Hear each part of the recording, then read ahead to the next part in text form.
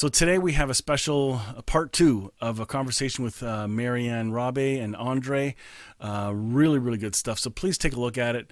I think you're going to like it. Let's dive right in and then we'll wrap up because we're going to run out of time if I talk too much. Enjoy this. All right, Andre and Marianne, thank you again for joining me for part two of this. We're just going to continue the conversation because it was so good. I'm going to jump back to one thing that you said, Andre, about somebody told you to read, what's his name's book, Gerard? Yeah. Yes, and you wouldn't touch it for 6 months. Well, I'd be in trouble if I didn't mention a friend of mine who also told me to watch a video series. My friend and your friend, I think you stayed in his home, Rudy and Michelle Zacharias. Do you remember them? Yeah. So, hi guys, there, they got the plug. But he gave me a video set to watch from Bruce Walkup from Australia. Do you remember who he is? Yes. Okay. Well, Rudy said, Mike, you got to watch this video. Yeah, whatever. Finally, I ended up watching it and just wept. It just hit. It's like, my soul wasn't ready for it, but God said, it's actually more ready than you think. So this is almost like us getting dragged into a greater truth of who God is. You began last time talking about the reconciliation being the message, not trying to do things, right? It's not the blood and all that stuff of the cross. This is about the empty tomb, the restored relationship for all humanity. That's what I'm hearing from you. And so last time we just ended up with the emptying kenosis. Do you want to keep expanding on that? Because I love that. Yes, I would love to bring those two because people might think, how do those two aspects of these two different courses that we running, how do they connect? Because the one has to do with narrative and the other one has to do with losing your narrative. And and how can I say this? And by the way, I'm going to say something else. Yes, you seem to be tapped into a mindset that the West is not. The Western church is locked into theological cubby holes that are clear, concise. Once the information's in them, they're locked and you can't change the content. That's what the Western church seems to be doing. And I see what you're expanding into is more mystical, more open, more spiritual by far. And am I hearing that correctly? You know, words are by their very definition, there's an ambiguity about them. There's an openness about them. The language is meant to be used to say things that has never been said before. Now, if we look at grammar, the rules of language, that might remain the same, and it's necessary so that we can speak in a way that makes us understandable to one another, because we've got that grammar. But each of us can combine words, can combine sentences, can create meaning and say something that has never been said before. And I think God is more like the rules of grammar than what he is the author of the story. In other words, God makes your story possible, but he gives you the freedom to write it and author it yourself. Wow. Even with sloppy handwriting. Huh. Yes. And he helps us through that. He's like with us in that and always creating new possibilities of meaning. And so the way in which this silent meditation and the transformation of our narratives, the way in which they connect together is to first of all understand to what extent my narrative forms me and is me. And then secondly, to understand there's a part of me beyond narrative, beyond my story. You know, when Esau and Isaac, Esau and Jacob, you know, the brothers had a disagreement, and Jacob comes to Bethel he lies his head down and he has this encounter with God. He wakes up, and in the Hebrew, well, our translation says, God is here and I did not know it.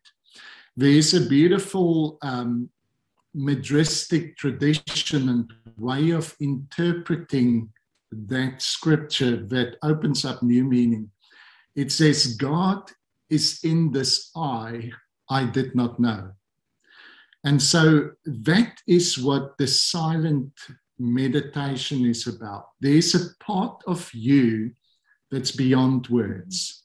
And there's a part of God that's beyond words. And for us to find new meaning, because who wants to stay in that little cubbyholes of defined definitions? My goodness, how boring. We've been part of that, to just defend the same premises.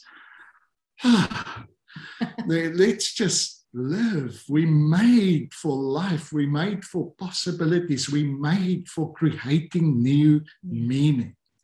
And the way in which silence does it is actually right in the beginning of Genesis. You know, in the beginning, when God created, actually, again, the Rashi, a Hebrew teacher, changes the translation so beautiful. And Robert Alter's translation of the Bible beautifully changes it. It says, when God began creating, the earth was welter and waste, or how the Hebrew is tohu v'bohu. It's this chaotic waste, just this chaotic spinning depth. And theologians have struggled with that, because we don't want a God who begins creating with chaos.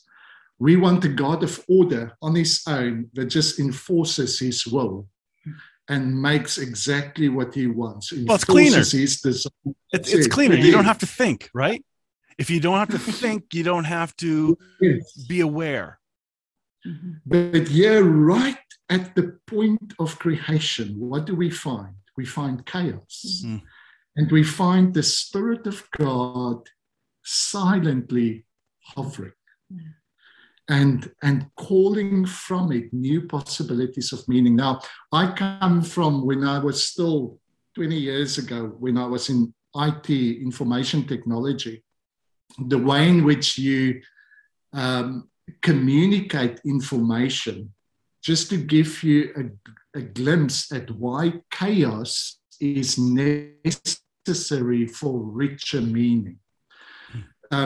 Let's take an example of two prisoners of war. They were taken as prisoners of war in a foreign country, and their wives await a message from them. And the first prisoner is given a greater variety of responses, a bit more chaos. He can say, all is well, I am sick, or I'm critically sick. He's got those three choices. The second prisoner is given only one choice. You can only say, I am well. Both of them write a letter to their wives, and they say, I am well. The wife who receives the letter that says, I'm well, and she knows that he had a choice to say, I'm sick or I'm critically ill, she's comforted because he had possibilities and he chose this one. The wife who receives the letter that just says, I'm well, but that's the only choice he had, is no better off than what she was before she received the letter, because that's the only choice. And unfortunately, as you say, that is what religion wants. A set of statements, this is truth, but that kind of religion actually teaches us nothing. Wow. God's creative process begins with chaos. It begins with options. It begins with possibilities. And the beautiful thing about it is he invites us to co-create the meaning of the story going forward. Okay. So that's the idea of how I connect. I got you actually used a word just now I was wanting to ask you about, because the term co-creation or co-creators, again, in some circles, it's a weird phrase that I have a hard time listening to from some people because they're not believable. Can you expound on what that means without sounding weird? We have children. You be the judge of that. We have children. But you know what I mean, right? And God allowed us to help in the creative process. Yeah. God did not create them by himself. He got us involved in that process. And I'm very thankful for it. So it's as simple as that. You do things every day that has consequences. And they've got creative consequences, sometimes good, sometimes bad. That is you acting. And so I use the term co-creation because I think in every moment, God supplies us with possibilities. And dreams and ideas. And God is the one, yes, he's the one who draws us to the best and the beautiful. But we are the ones that have to agree to actualize those possibilities. Participate, yeah. It is in human flesh where it becomes flesh. Could it be the same as a picture artist as they draw whatever comes to their mind or however they do it? That's a co-creation because there's still the thumbprint and the DNA of our loving Papa in that art. Is that kind of what you're talking about? Also genuine creativity, you know. Imagine if we also, I loved what you said earlier about the openness and, you know, I think with this as well, the fact that we are drawn to possibilities of, that it really means something to God, that we matter to God. Our choices matter. Yeah. That we not, you know, God is not, there's not a hint of control in God. God doesn't desire to control the outcome of your life. He wants to draw you to the greatest meaning and beauty possible, but he's not the micromanager that we've almost, you know, kind of put onto God. We've thought that God micromanages every moment and every bit, whereas the nature of love is to set free. Yes. Well, don't we hear people say God is in control? You know, like I'm not sure he's a puppet master. Exactly. Not at all. Not at all. And if he was in control to that extent, you look at some of the things or some of the plans and you think, well, you didn't do a very good job. We could have done it. Yeah. Wow. Yeah. So is it possible then that the nature of that? Sorry, say that again. Sorry, I just was commenting. Isn't it beautiful, the nature of love and the freedom of love? I think I just had something click in the we're co-creators. I think. Tell me if this makes sense. In order for me to understand co-creation without any layers of judgment, as in, oh, that sounds weird. If I come from that as the more I'm realized I am loved fully, completely, and in a place of absolute delight, I can now see what co-creation can be. If I don't have that, and I think I have to contribute something out of duty, now it becomes a legalism, right? Then co-creation sounds weird, but it maybe doesn't sound weird when you understand love. Exactly, because the very nature of love is uncontrolling. How can God be love and be in control? That's not love. Love creates freedom. Love becomes vulnerable. Love allows you to affect it as it affects you. Anyone who has been in a relationship of love knows that it changes you. It changes you. Love is not a one-way directional type of thing. Love is this communion that transforms everybody that's involved in it. And so God is vulnerable rather than in control. God, and you know, maybe this is why I try to be sensitive with our terminology and all of that. But on the other hand, I know having come out of that Christianese tradition, so many people just want something that works. We actually don't care about whether your terminology is maybe used by this group or that group, or it sounds a little bit new age or this, or who cares if it works and it is part of a conversation that enhances this intimacy and fellowship with our Abba. I will use whatever terminology is helpful in that way. And I was thinking earlier as well of, I love fruit, because, the fruit, if you go past an apple tree, the fruit is evidence that the life in the tree is just too much for just the tree contain. It must flow. It must, give out. And you also don't walk past the apple tree and hear the tree going, oh, I need to produce an apple. It just happens. The life is there, and it's beautiful. And I think we were speaking earlier as well, Mike, about growing in this grace, and in that this journey we're on is a journey that is organic and it's growing. It's not part of these, I've got my little boxes and they're all in the right order and they're all ticked off, and now I can just sit back and enjoy this grace. Because we now part of the In Club that knows how love works and how freedom works and whatever. And but for me to grow in grace and to grow in this journey, surely then, if we are known by our fruits, that I should become more gracious.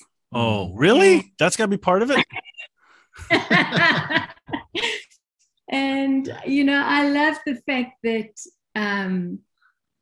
that we can partake of this beautiful fruit, of this beautiful peace and this joy and this love can be part of our growing up in Christ. And it's a growth that never stops. No, if something's organic, growing, then it's an inexhaustible experience. I think maybe, this is a part where I know a lot of the grace groups that we're involved in have struggled because they've come out of a place where religion was an effort to attain, an effort to get.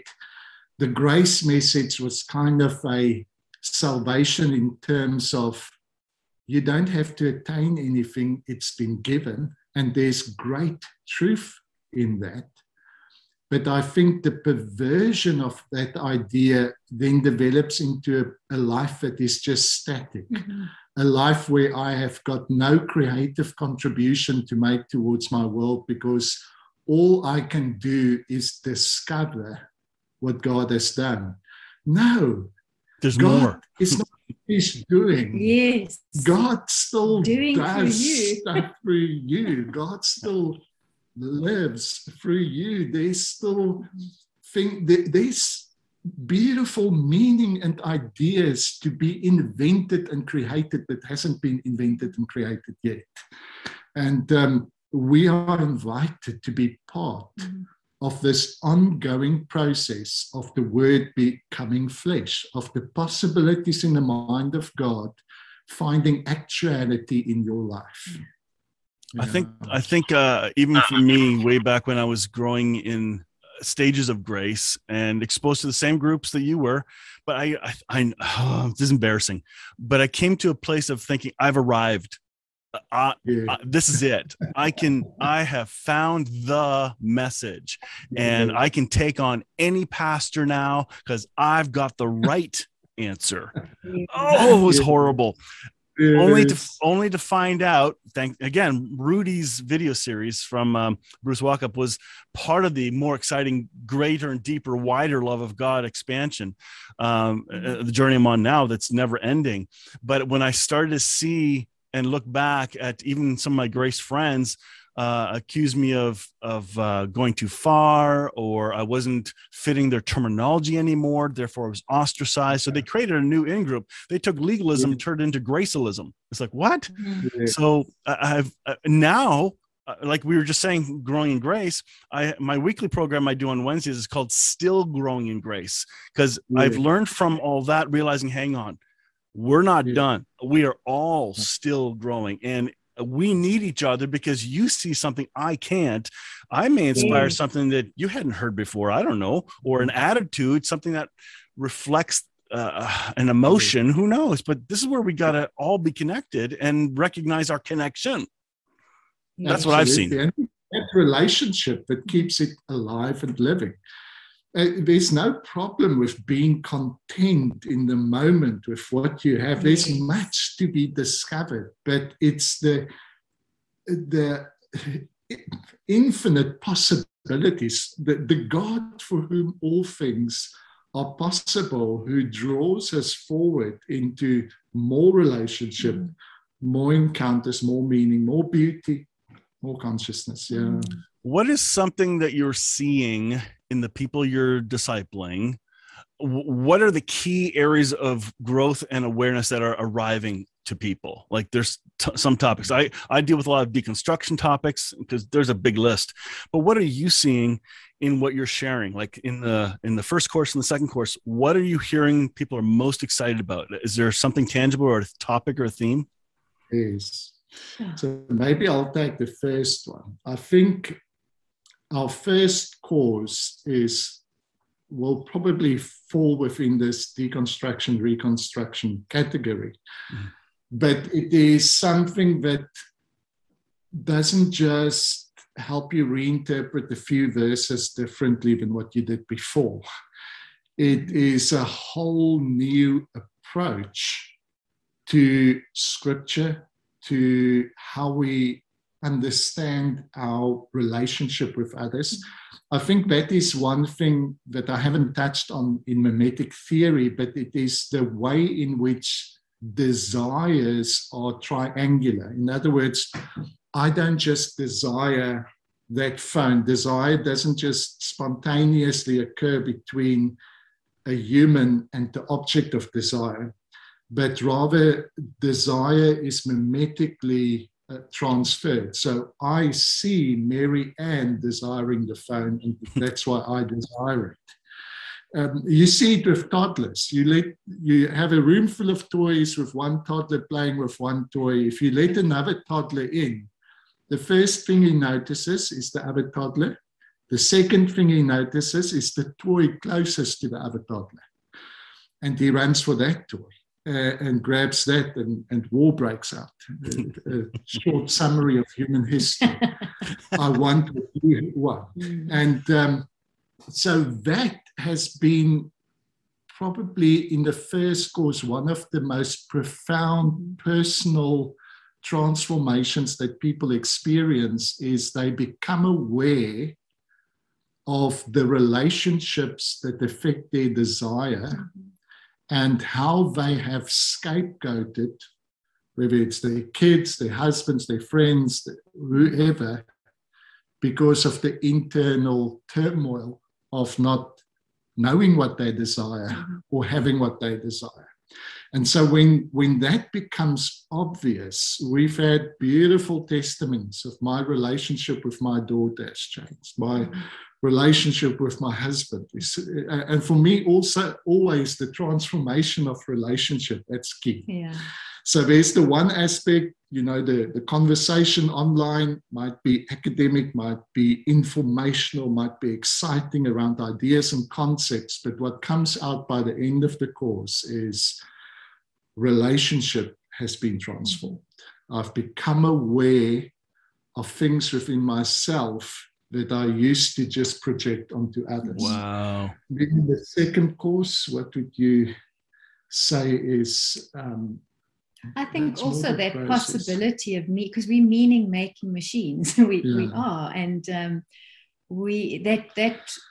transformation of meaning and in the whole aspect of God drawing us to participate, to co-create our world, that our involvement in the life of God being actualized in our world. Yeah. And I think that's also an aspect. And obviously for many people who have not experienced being quiet and stilling their thoughts, there has, been such an amazing springboard into a marriage of not just information, but transformation, and holding that space, creating space for new meaning and new possibilities to arise. And obviously also the community and the conversation is really,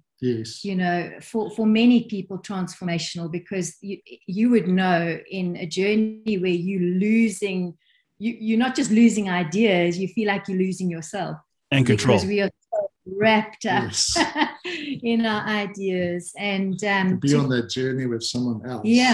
People who are and just in a safe space conversation is always so important in that. It sounds like you're talking about what Jesus, or what was mentioned in Philippians, where Jesus emptied himself. He modeled it. Something I had a program this morning, and something was said there that kind of caught me off guard. And the way you're talking, it reminds me of this. I've heard a lot of talk in again, some of these gray circles and some of the peripherals, that we are God. This whole idea of because I'm one with God, therefore now I am. And you hear the rhetoric going up, and it's driving me crazy. And then I realized what you just said about Philippians.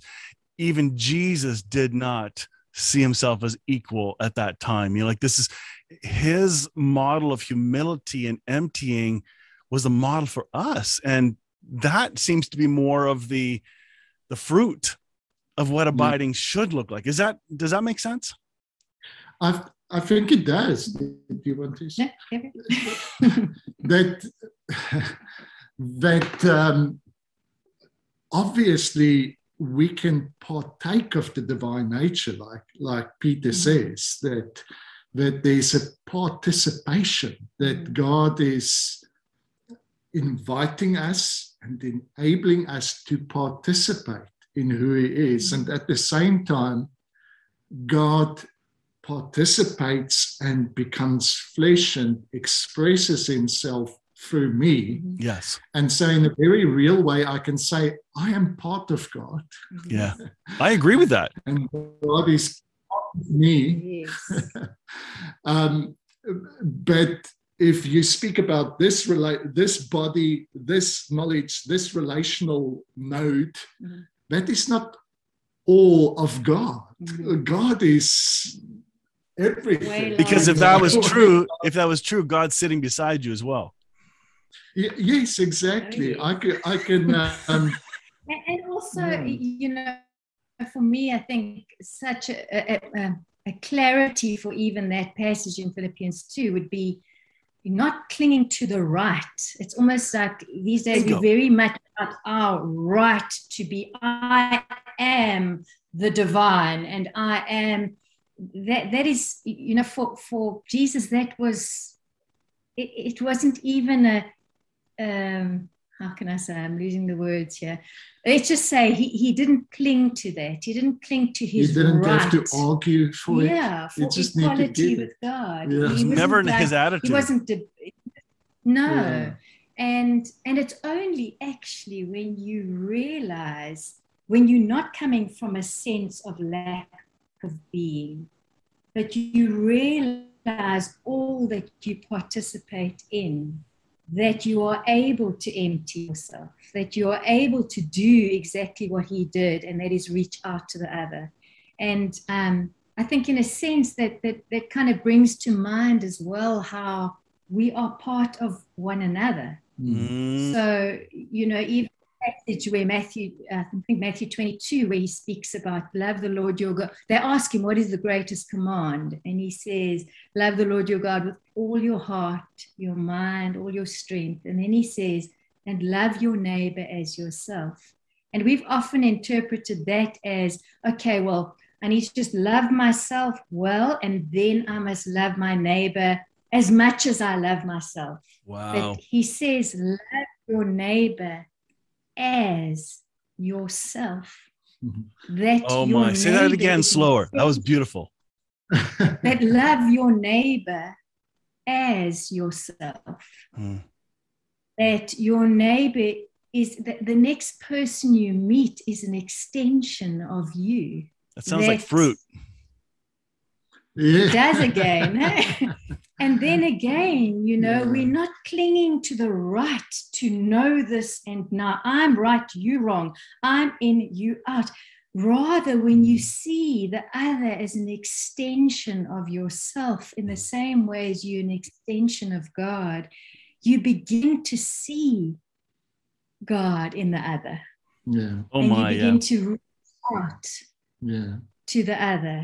And it's one of those beautiful mysteries, isn't it? Where even the passage in John 17 where it says, you and me and you and I, and thinking that doesn't even make sense.